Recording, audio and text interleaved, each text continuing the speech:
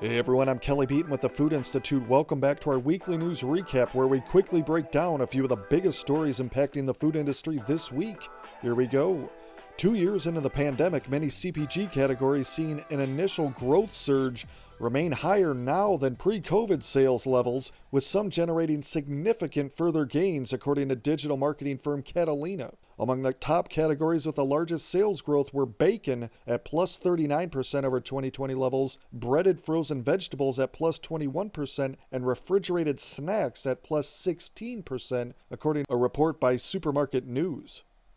Shifting gears, if Russia's invasion of Ukraine remains severe, economies worldwide could feel a squeeze, according to researchers with consulting firm McKinsey. In a worst-case scenario, McKinsey said the U.S. and Europe could fall into recession as food and gas prices continue to spike and overall inflation continues to grow, reported Business Insider.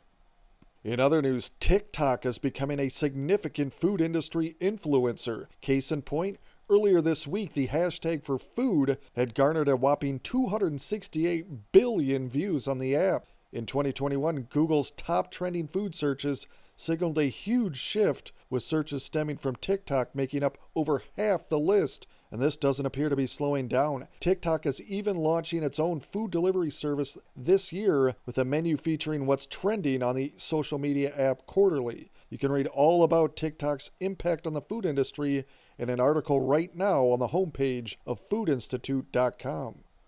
And finally, a few quick ones to close on. Alcohol-related deaths in the U.S. soared 25% in 2020 from a year prior, a new study showed, amid heightened stress factors and delayed treatment during the outset of the COVID-19 pandemic, reported the New York Times.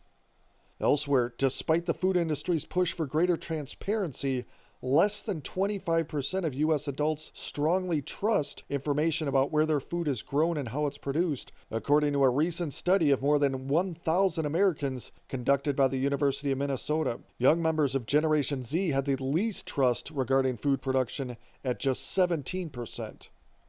And lastly, the top U.S. steakhouses are showing sustained visit growth, according to a new report by analytics firm Placer.ai. Longhorn Steakhouse has seen sustained growth throughout the past 2 years and finished 2021 with a year-over-2-year 11.1% increase in December visits. Also, Texas Roadhouse has maintained its edge as America's leading steakhouse chain and witnessed even greater visit growth from 2019 to 2021 at 14.9%. Okay, that'll do it for now. That was your food industry news. I'm Kelly Beaton.